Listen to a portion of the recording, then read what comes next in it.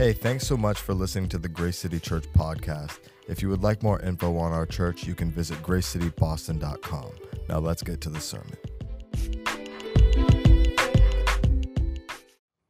Hey, good morning. How's everybody doing? Can you hear me back there? That's good. Hey, my name is Brian. If I don't know you, I'm the lead pastor here, and really glad to have you here. Grace City at the Spaces. I don't know. Does that work? Should we use that? No? Okay. All right. We won't. Forgive me. Sorry. Here's the thing. I was thinking about this right before I came up, and then we'll kind of dive into the primary text that we'll be in as we're starting a new series this Sunday. But I've been thinking about the last year and a half, and obviously it's looked very different than any of us would have ever anticipated. And I think I was kind of just thinking through that, right? And so there's essentially kind of two postures that you could take in the past year and a half that we've had together. You could. Well, there may be more, but just in my mind, this is how I tend to think about the two postures that you could take. You could take the kind of the posture of like consuming in this past year and a half, right? So it's like, I'm going to eat too much, I'm going to drink too much, I'm going to watch too much Netflix, I'm going to, do you know what I mean? Like that's one of the postures that you could take, right? And maybe you're like, yeah, I was there. There was a couple weeks, that's where I was. I was in a posture of consuming, of just kind of taking, right? I'm trying to just kind of medicate where I'm at. I'm medicating the sadness and the isolation, the difficulty of the season that we're in. That is most certainly a posture that you could take. I mean, it was a posture that I found myself kind of moving in and out of. I was like, I should probably put the bag of Doritos away, right? You know, kind of in that moment, you're like, I should get up off the couch and put pants on. And so that was kind of a posture that you could have in this season, or the other posture that I think you could have. And I think this speaks towards where I want our church to be and where I want our people to be is a posture of contending, right? Of just saying, we're going to push into the difficulty of this season.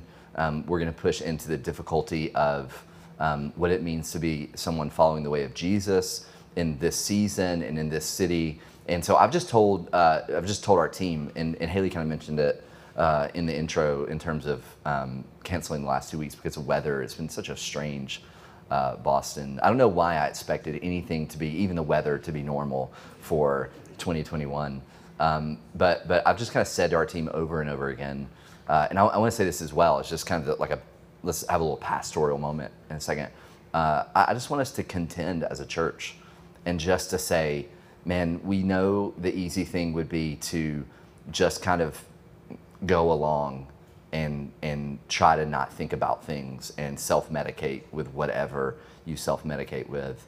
But I want us to be a church that on the other end of this thing just says, man, we were contending as hard as we could. And so we're pressing into God, we're pressing into prayer, we're pressing into community with one another, we're pressing into worship, we're pressing into silence and journaling and fasting. Like we're just gonna press into all of these things. And then at the end of the season, we're just going to trust God. And we're just going to say, hey, we worked and contended and trusted and leaned into you as much as we could.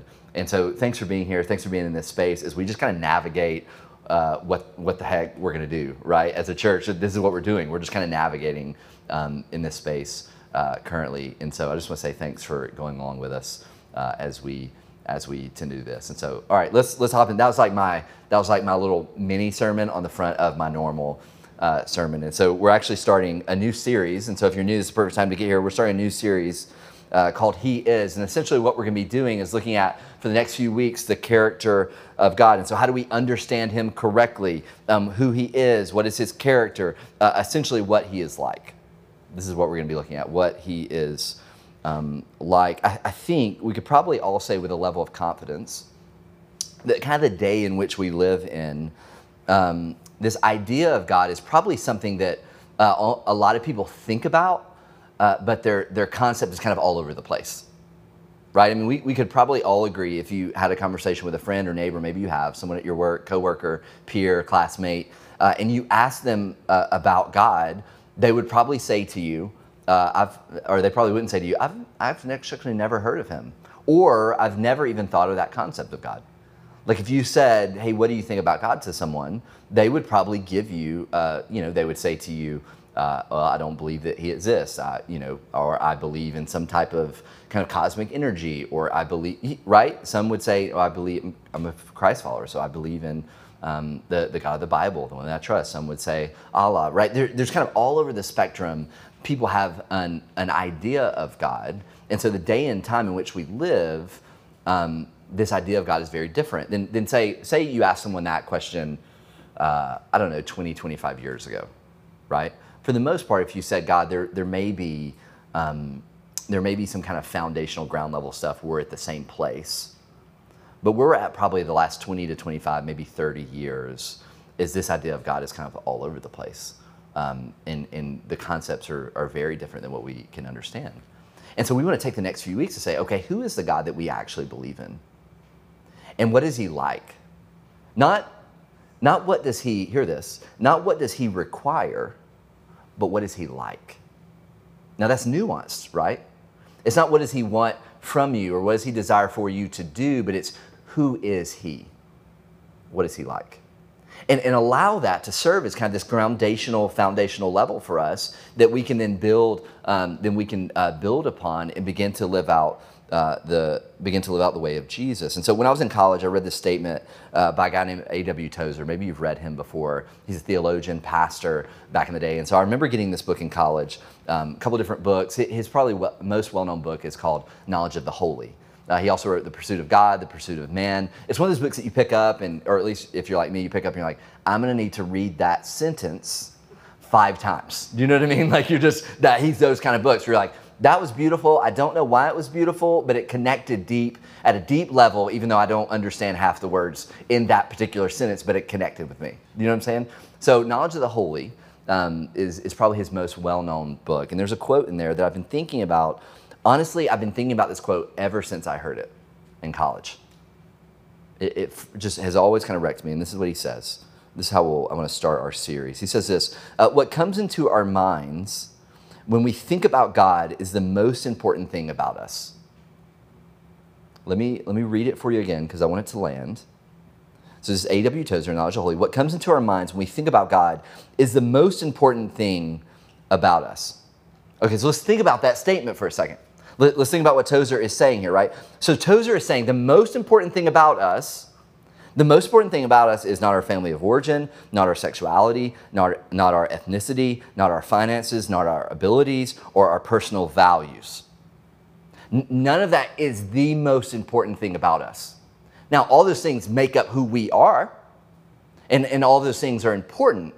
But Tozer would say the most important thing about you is what do you think about when God comes to your mind, what is it that you think about in that moment? It's the most important thing about you. He builds on this thought. He says this, we tend, by a secret law of the soul, so insightful, we tend by the secret law of the soul to move towards our mental image of God. We move towards our mental image of God, where we're able to extract from any man, if we could extract from any man a complete answer to the question, what comes to mind when you think about God, we might predict with certainty the spiritual future of that man. He says, if we could take that from you, if we could sit down with you and pull from your mind what it is when you, like really what you think about when you think about God. Not the answer you give me or some, like in a real genuine moment. Tozer says, man, if we could pull that out of you, we could predict with pretty good capability your kind of spiritual future. And so we're seeing this, right, and beginning to think about, okay, this idea of God is a really important thing. Like if we're to agree with Tozer, we're saying, yes, I'm with you in that. Like I agree with you in that. Then this idea of kind of getting around who he is ultimately affects our understanding of life, of meaning, and understanding of self. This idea of God, this is why it's so important. Now here, here's the problem that we tend to have, a lot of us, myself included, that a lot of us, if we were to get underneath your thoughts about God, you probably have some incorrect thoughts about God. I mean, right? Like if we were given to the choice to determine who he is or what he's like, here's the problem, I think, as I'm thinking through this and identifying this. We typically get, if we're creating God in our mind, we typically get not the God of the Bible, but we get a God who looks a lot like ourselves. Right? Isn't that what we tend to do, right? So he looks like us. He's happy with who we're happy with. He's angry with who we're angry with. He gets excited about what we get excited about. He's liberal because you're liberal. He's conservative because you're conservative. He vilifies this group because you vilify this particular group. He values this worldly standard because you value this worldly standard. Is that not true? Don't we make him, we skew him when we make him into our image instead of thinking about, oh, I'm made in his image. We skew him badly. He's disappointed in what we're disappointed with. Hear this one. Hear this one. His expectations for life, when we create him in our image, his expectations for life looks like our expectations for life. And that is a dangerous, dangerous thing. It's a dangerous thing. Because when those expectations are not met, we have a problem because the God that we created in our image isn't matching up to our expectations of life. And we say to him, I thought you were good. I thought I would, like, this has been my dream and I'm hitting walls, I'm not getting there. And so what's the problem? Or I don't understand why I continue to kind of hit this particular barrier and this particular barrier. And I thought, man, this is a whole lot harder. These relationships are harder. This community is harder. The job's harder. The vocation's harder, right? Sharing the God, like being someone following the way of Jesus in the city is harder. Being single is harder. Right? All of these things. When we create God in our image, when the expectations of life don't match, we now have a God problem. Ultimately, here's what we do. Ultimately, when we don't understand God, we de-God God. We de-God him. He's more controllable. He's more sterile. He's more logical. We make him less complex, less otherworldly, less layered, right? In the end, we do what? We bring him to our level instead of seeking to understand him on his level. He's way more complex than we could ever imagine. He's way more layered than we could ever imagine. But we bring him down. We want him what? We want him controllable and understandable. Don't we? I do. You're like, no, I like how complex and layered he is. You know, I enjoy the mystery. No. Given a choice, man, we want to bring him down to our level and be like, hey, this is, like, if we could talk, this is how life should be going, God. You know? Like, I get, suffering and difficulties for my growth, whatever. But I would love some just straight good life. Let me try that one. So this is what we do. Dan Ortlund says this. I love this. He says, the Christian life, from one angle, is a long journey of letting our natural assumptions about who God is over many decades fall away, being slowly replaced with God's own insistence of who he is. This is hard work. It's hard work. He wrote a book called Gentle and Lowly. It's like an instant classic. You know what I mean? Like Green Eggs and Ham. Like, it's like an instant classic. You know what I'm saying? If you don't have it, you should check it out, Gentle and Lowly. But this is what he says. He says, this is the Christian life. It's working to replace the images that we have about God and replace them with the actual image of God that's very true. The God of the Bible who said, this is who he is. I mean, this is Christian maturity. The journey of Christian discipleship is in large part the work of removing our incorrect understandings of God. This is what it means to be a mature Christian. Is to do the hard work of maturing. I mean, let's take the ministry of Jesus for a second.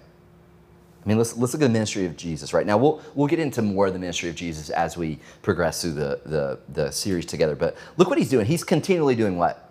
He's continually correcting and clarifying who God is and what the kingdom of God is like. Right? If you read the gospel stories, is Jesus ever like, you guys got it exactly right? Did Jesus ever look at the religious leaders and go, you know what?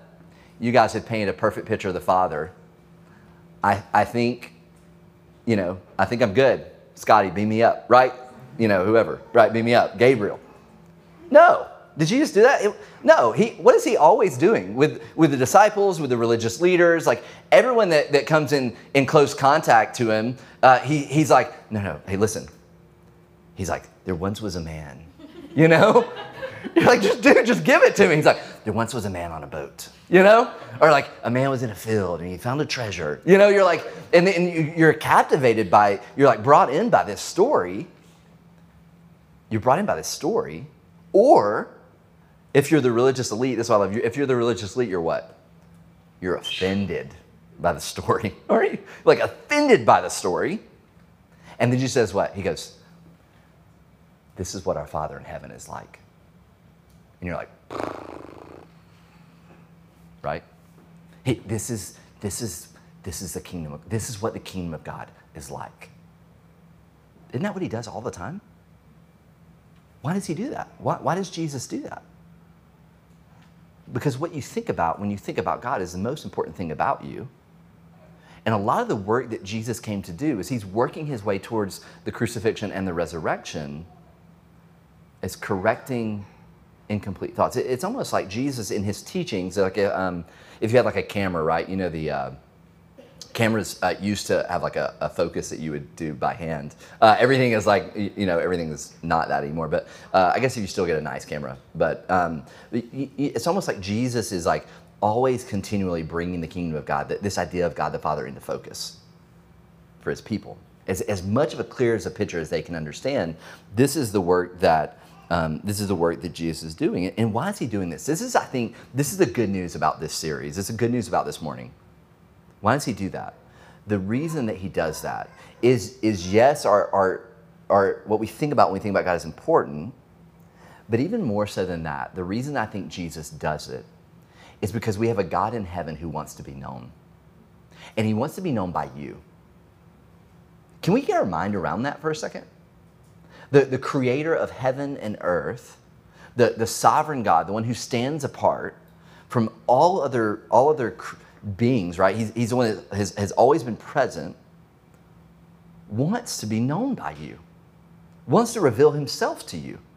I mean, this is an incredible idea that he actually wants us to see him correctly. He cares.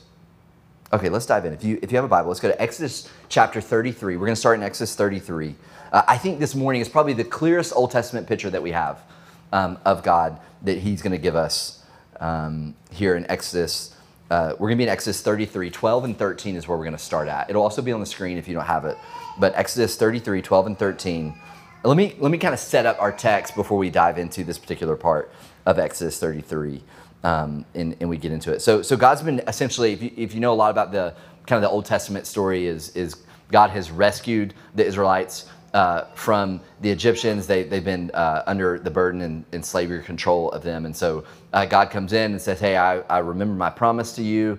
I'm going to now rescue you from bondage. You are my people. I'm your God. You're my people. So now I'm going to, based upon my word and the covenant that I've given you, I'm going to take you from the people. And so if you follow the story at all, the people have done a phenomenal job of following God. So faithful, and just with reckless abandonment, trusting him in the Old Testament. No, that's not what's happening at all. So they are continuously rebellious. They're continually not patient.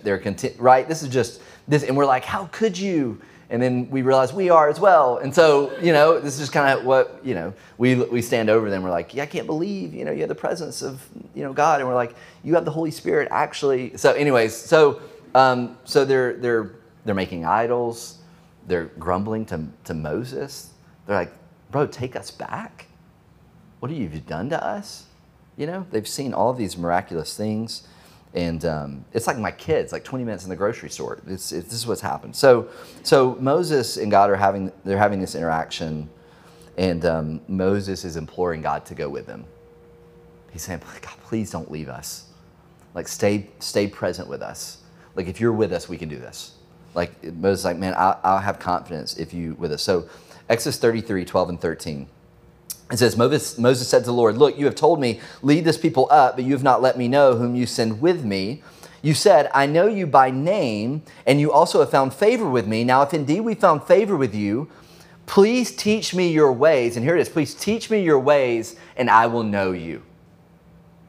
Teach me your ways and I will know you. And so God says, no, I'm with you. I'm for you. Moses says, I'm for you. Then look in Exodus 33, verse 18. Go down just a little bit to verse 18. Then Moses said to God, please let me see your glory. Let me see your glory. God says this to Moses because Moses is imploring God. He says, God, let me see you. Let me see your fullness. And God does what? He says to Moses, dude, if I fully reveal myself to you, you're toast. Like you're done. Like it would be magnificent and then you would be dead. I mean, that's like, he said, if I show you the fullness of my presence, he's almost like, Moses, you have no idea what you're asking for. And if I showed it to you, you would be done. You'd be done. And so Moses essentially says to him, hey, because Moses wants to be, or because God wants to be known by them, he's like, I can't show you my full presence. He says, but I'll make a deal with you. I'll let you see my back. I'll let you see my back. I'm going to shield you from my full glory because I need you. You're not used to me if you're, so I'm going to shield you and I'll let you see my back and you can see my presence. Okay. So Exodus 34, here's our anchoring text for this morning. Exodus 34, 1-8. We're going to summarize this a little bit and then we'll be done. So Moses and God have had this interaction together. They've kind of went back and forth. In this interaction, Moses said, God, show me yourself. I want to see you. I want to see you. 34 verse 1 says this, the Lord said to Moses, so having this interaction, the Lord said to Moses, cut 2 stone tablets like the first ones, and I'll write on them the words that were on the first tablets, which you broke, right? So the Israelites were like God literally gave them commands. He gave them commands to follow him, to obey him, commands that would be for their good. And Moses comes down and they weren't even patient enough, right? Literally, he's bringing the words of God on stone tablets off the mountain and he breaks them because the rebellion of the people. So God's like, okay, take the tablet. Let's try this again. Let's try it again, He's patient like that. And it says, which you broke, verse 2, it says, be prepared by morning. Come up to Mount Sinai in the morning and stand before me on the mountaintop. No one may go up with you. In fact, no one should be seen anywhere on the mountain. Even the flocks and the herds are not to gaze in front of the mountain. So Moses cut 2 stones like the first ones. Verse 4, Moses cut 2 stones like the first one. He got up early in the morning and taking the 2 stone tablets in his hand, he climbed Mount Sinai just as the Lord had commanded him. All right, so he's got these tablets. Verse 5, the Lord came down in a cloud and stood with him there. That statement right there is amazing. I mean, that's incredible. As he come up on the mountain, it says the Lord stood with him there. He was present with him on the mountain. And then he continues on, and it says back into verse 5, and proclaimed his name, the Lord. Stood with Moses, proclaimed his name, the Lord. We'll look at that more in a second. Verse 6, the Lord passed in front of him and proclaimed. The Lord passed in front of him and proclaimed, the Lord is compassionate and gracious God. He's slow to anger and abounding in faithful love and truth. He's maintaining faithful love to 1,000 generations, forgiving iniquity, rebellion, and sin, but he will not leave the guilty unpunished. You're like, amen, thank you. Bringing the consequences of the father's iniquity on the children and the grandchildren to the 3rd and 4th generation. Verse 8, Moses immediately knelt low on the ground and worshiped. So here it is. So God not only reveals himself to Moses, right? He not only shows himself to Moses, but he actually tells Moses who he is. He actually gives Moses more than Moses was asking for. Do you see that? Moses just said, show me your glory. And God said, actually, I'll do better. I'll tell you who I am. I'll let you see a bit of my presence, but I'm going to verbalize who I am, my character. My character. This is actually who I am. You see that? Like other than the incarnation of Christ, this is probably the clearest picture that we get of who God is.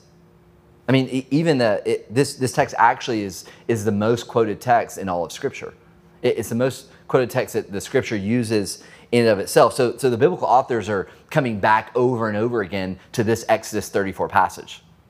I mean, you see places, you don't have to write this down because you can't, but we see this in Lamentations 3:33, Numbers 14:18, Nehemiah 9:17, Nehemiah 13:22, Psalm 5:8, Psalm 69:14, Psalm 86:5, Psalm 103:8, Psalm 145:8, Isaiah 63:7, Joel 2:13, Jonah 4:2, Nahum 1:3.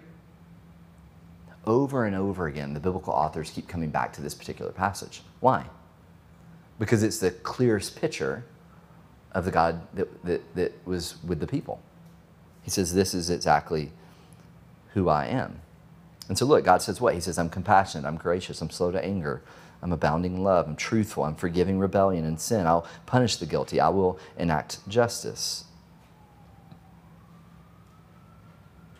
He said, this is who I am, Moses. All right, three observations. Let me give you 3 observations. You can write them down if you're taking notes. And then we'll be done. Here's observation number 1. Observation number 1. God brackets who he is in personal terms, not power terms.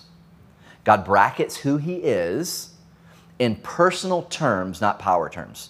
What do I mean by that? Okay, so if we're looking at, so in Exodus 33:5, we looked at that passage. It says, the Lord came down in a cloud, he stood with him there, proclaimed his name, the Lord. So he says, my name is the Lord. So God gives Moses his name. Now, if you go back to Exodus chapter 3, 13 and 15, hang in here for a second. It's a little nuanced, but I think we can get it. So Exodus 3, 13 and 15, I want you to look at this interaction between God and Moses. It says, then Moses asked God, if I go to the Israelites and say to them, the God of your ancestors has sent me to you. So this is the burning bush moment here. He says, if I go to him, the God of your ancestors has sent me to you, and they ask me, what is his name? What should I tell them? What should I tell them? Who is sending me? Verse 14 of Exodus 3, it says, God replied to Moses, I am who I am. I am who I am. This is what you're to say to the Israelites. I am has sent me to you. If you're going to go to him, you're going to tell him who sent you. You tell them, I am. I am has sent you. Now, literally, there's always translation move from Hebrew to English, from Greek to English. So there's always some nuance here. But essentially says, what God is saying to Moses is, you tell him to be is my name. The being one. The constant one. The one who always was. This is who I am. To be. I am. I am. You tell them that that's who sent you. This is what you're to say to them. The one who always was. Okay, so I want you to hang in there for a second. Exodus 3, to be. So he says, I am. This is who I am. This is my memorial name forever. Is this. This is who I am. Okay, so we've got this. Now go back to Exodus 33:5. And it says, the Lord came down in a cloud, stood there with him, proclaimed his name, the Lord. So it's the Lord. Okay, so here's what it is. Because this will help clarify this kind of power dynamics versus personal dynamics. This kind of back and forth. So God didn't actually say to Moses, I want you to get this. God didn't actually say to Moses, hi, my name is the Lord. Right? Like, that's actually not what, I mean, that would be a bit strange, right? That's like if you came up to me, and you were to meet me and I said, hi, good to meet you. I'm the pastor. Right? You would think, and I'm going somewhere else. I'm out of here. Why? Because that feels a little strange. It feels a little formal, doesn't it? Like, I am the engineer. I am the nurse, right? I am the student. I mean, that's just a strange, like that would be, if you were introducing yourself, that would not feel, you wouldn't be like, oh, I really would like to hang out with you. You know? You seem like a great guy, girl. Yeah. Is that what we call you? You know, so this is not what God said to him. God didn't literally say to him, he didn't literally say to him, the Lord. So what was actually said here is something close to the word Yahweh. We're assuming it's Yahweh. We don't We don't exactly know, but you're probably familiar with that word if you've been around church at all. But the word translation is Yahweh. And anytime Yahweh in the Old Testament, it's always translated the Lord. But what God is actually doing, because Yahweh means He is. So if God is speaking, He's I am to be. If you are translating it, you would say He is, which is Yahweh. So what God is actually doing, hear this. What God is actually doing is, He's just saying to Moses, to be. Remember, to be is sending you. The present one, the constant one, the one who always was is sending you. He's kicking back to that memorial name, that intimate name that was happening between God and Moses. This is essentially what He is doing. We tend to lose that, right? Because this is more personal. This I am to be. This is what we would do. Okay, so he's using personal dynamics, not power dynamics. And then here's a second relational aspect that we see. So we're kind of balancing this idea. The second relational aspect that we see is God doesn't do what? He doesn't reveal Himself to Moses, and He doesn't say to him, I am infinite, I'm eternal, right? I'm omnipresent, I'm omnipotent, I'm self-existent, I'm right. He doesn't go to Moses and say, I'm everywhere, I'm sovereign, that's not what He's. I mean, this is God revealing Himself to His people. This is what they're going to be going back to, back and forth, back and forth, back and forth. And what is He? How does He say? How does He introduce Himself to them? They're all what?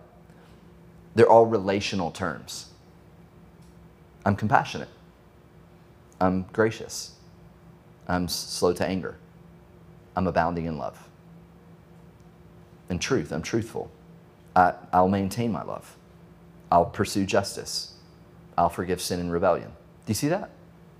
These are all, He could have introduced Himself anyway, right? He could have said to Moses, you tell them the God of the universe, who is I see their minds right now. No, He says, this is who I am, Moses. You want to know who I am? I'm loving, compassionate, patient. You tell them this is who I am. Do you see that? You see the relational nature of our God? This desire that He's saying? Ideally, by the end of this series, by the next 4 weeks together, you'll see that the God that we follow is a very relational God. He's a God who has a desire to be in relationship with you. Yeah, He's holy. He's everywhere. He's sovereign, 100%. Those are all very true things. But He wants to be known by you. All right, second thing. I'll move along quickly. Second thing. Right revelation of God. Right revelation of God results in appropriate worship of God. Look at Exodus 33, verse 8. What does it say Moses does what? When God reveals Himself, what does Moses do? He does what? He's like, does he pack it up and go home? He's like, all right, I got my orders, got my call. Let me take a few notes here, and then No, verse 8, what does it say? It says, Moses immediately knelt low on the ground and worshiped. You see, if you can get a right view of God, like if you can identify where you view Him incorrectly, like where you've made Him in His image, like if you can weigh through all of this, you know what will happen? You'll see Him more clearly, and the result of seeing Him more clearly will be to worship Him more passionately. Why? Because He's better than you ever could have imagined. He's better than you ever could have imagined. This is who He is. I mean, the goal of this series, right? We want to clarify who God is. We're not doing it. We're not clarifying who God is so that you'll be a better Christian. We're not clarifying. We don't want everyone to understand God rightly so that we can more rightly defend the faith. You know, that's not why we're trying. We're like, no, actually, God. No, that's not why we're doing the series. So you can defend it. We don't primarily need to understand His character so that we can be less prone to sin, so that we can love our neighbors well, or so that we can be more faithful to the way of Jesus. The goal of the series is worship. That's what happens when you see God clearly. When you see Him clearly, you respond by falling on your face because He's better than you would have imagined. So right revelation of God results in appropriate worship of God. Third and final thing, and then I'll pray. This is such good news, man. In Jesus, hear this. In Jesus, we get the full of what Moses could only get in part. In Jesus, we get the full of what only Moses could get in part. So God said what to Moses? He said, I would smoke you if you saw my full presence. Like I would smoke you, you'd be over with, be done. You would be finished. You couldn't handle it. Now think about this. Think about the relationship of God and Moses. Hang in there, right here. And Moses is face to face with God. He's speaking on behalf of God. He's communicating to God. He's on a mountain. There's like, cloud day, fire by night situation. Do you know what I'm saying? Tent of meeting. Like Moses literally had set up a tent of meeting that Moses would go to, and it was so good that like Joshua just wouldn't leave. He's just in there. He's just, I just want to be in the presence of God. Think about that relationship. That's the relationship. And Jesus gives us the fullness of what only Moses could have in part. What he could only have in part. Moses and God's relationship was always going to be what? It was always going to be veiled. It was never going to be a complete picture. It wasn't possible. Listen how John begins his gospel. I love the gospel account of John. It's like this, all they're all great. But I just love them all. I love them all. I think John's gospel is cool. Okay, I love how he words things. Listen how John begins his gospel. This is John 1 through 4. It says, in the beginning was the Word, and the Word was with God, and the Word was God. Verse 2. He was with God in the beginning, and all things were created through him, and apart from him was not one thing that was not created that has not been created. In him was life, and that life was the light of men. Now verse 14. Look at verse 14. 14 and 18 of John 1. Listen what it says about Jesus there. John's using the Greek word logos there, but it actually means he's talking about Jesus, the Word. Verse 14, it says, the Word became flesh. Jesus became flesh and dwelt among us. We have what? We've observed his glory, the glory as the one and only Son from the Father, full of grace and truth. This is what John says, verse 18. It says, no one has ever seen God. Never seen the fullness. No one's ever seen the fullness of God. He says, no one has ever seen God, the one and only Son, who is himself God and is at the Father's side. He has revealed him. He's revealed him. Jesus in John 17, listen to the way Eugene Peterson, I'm going to get a Eugene Peterson quote in almost every Sunday. If I can find it, it's going to go in there. Listen to what he says. He translated the message. This is John 17:6. I'm going to pray and then we'll be done. But I love the way he translates this. This is Jesus saying this. He says, I have spelled out your character in detail. John 17:6. The normal translation is, I've revealed your name to the people that you gave me from the world. But Eugene translates it, I have spelled out your character in detail. When they see me, Jesus is saying, when they see me, they see the Father. This is who I am. You see the beauty and honestly the shock of the incarnation of Christ is that this God would come to earth, would walk our streets, would minister among the poor and the marginalized, would rebuke the spiritual and religious elites. That Jesus would leave, that the second person of the Trinity would leave the throne of heaven and be among us. That is the nature of our God, and it's the desire of our God to be known by you. This is what it is. And so maybe you're here this morning and maybe you've had incorrect thoughts about God. Maybe this morning you just need to say to God, man, I'm sorry. I've just been thinking about you in these kind of like, kind of just primarily mystic terms. Like I don't think about you as someone who wants to be known by me and someone who wants to be in closeness to me. Maybe that's where you're at this morning. You're like, we're just gonna give you some space here in a second. Just say, God, man, I'm sorry. That's how I've been operating with you. I've not been operating like we're in a relationship together. If you're someone who identifies as a follower of Christ, maybe you're here, you're not a follower of Christ, you're around. Maybe for you need to lean into and trust Jesus. That he was this perfect image. Man, the next 4 weeks we'll look at that in deep. We're going to look at him more in detail and paralleling with this Exodus 34 passage. But maybe you're here and you need to trust Christ. You need to trust Christ this morning. We'll have people afterwards that'll be up front to pray with you as well.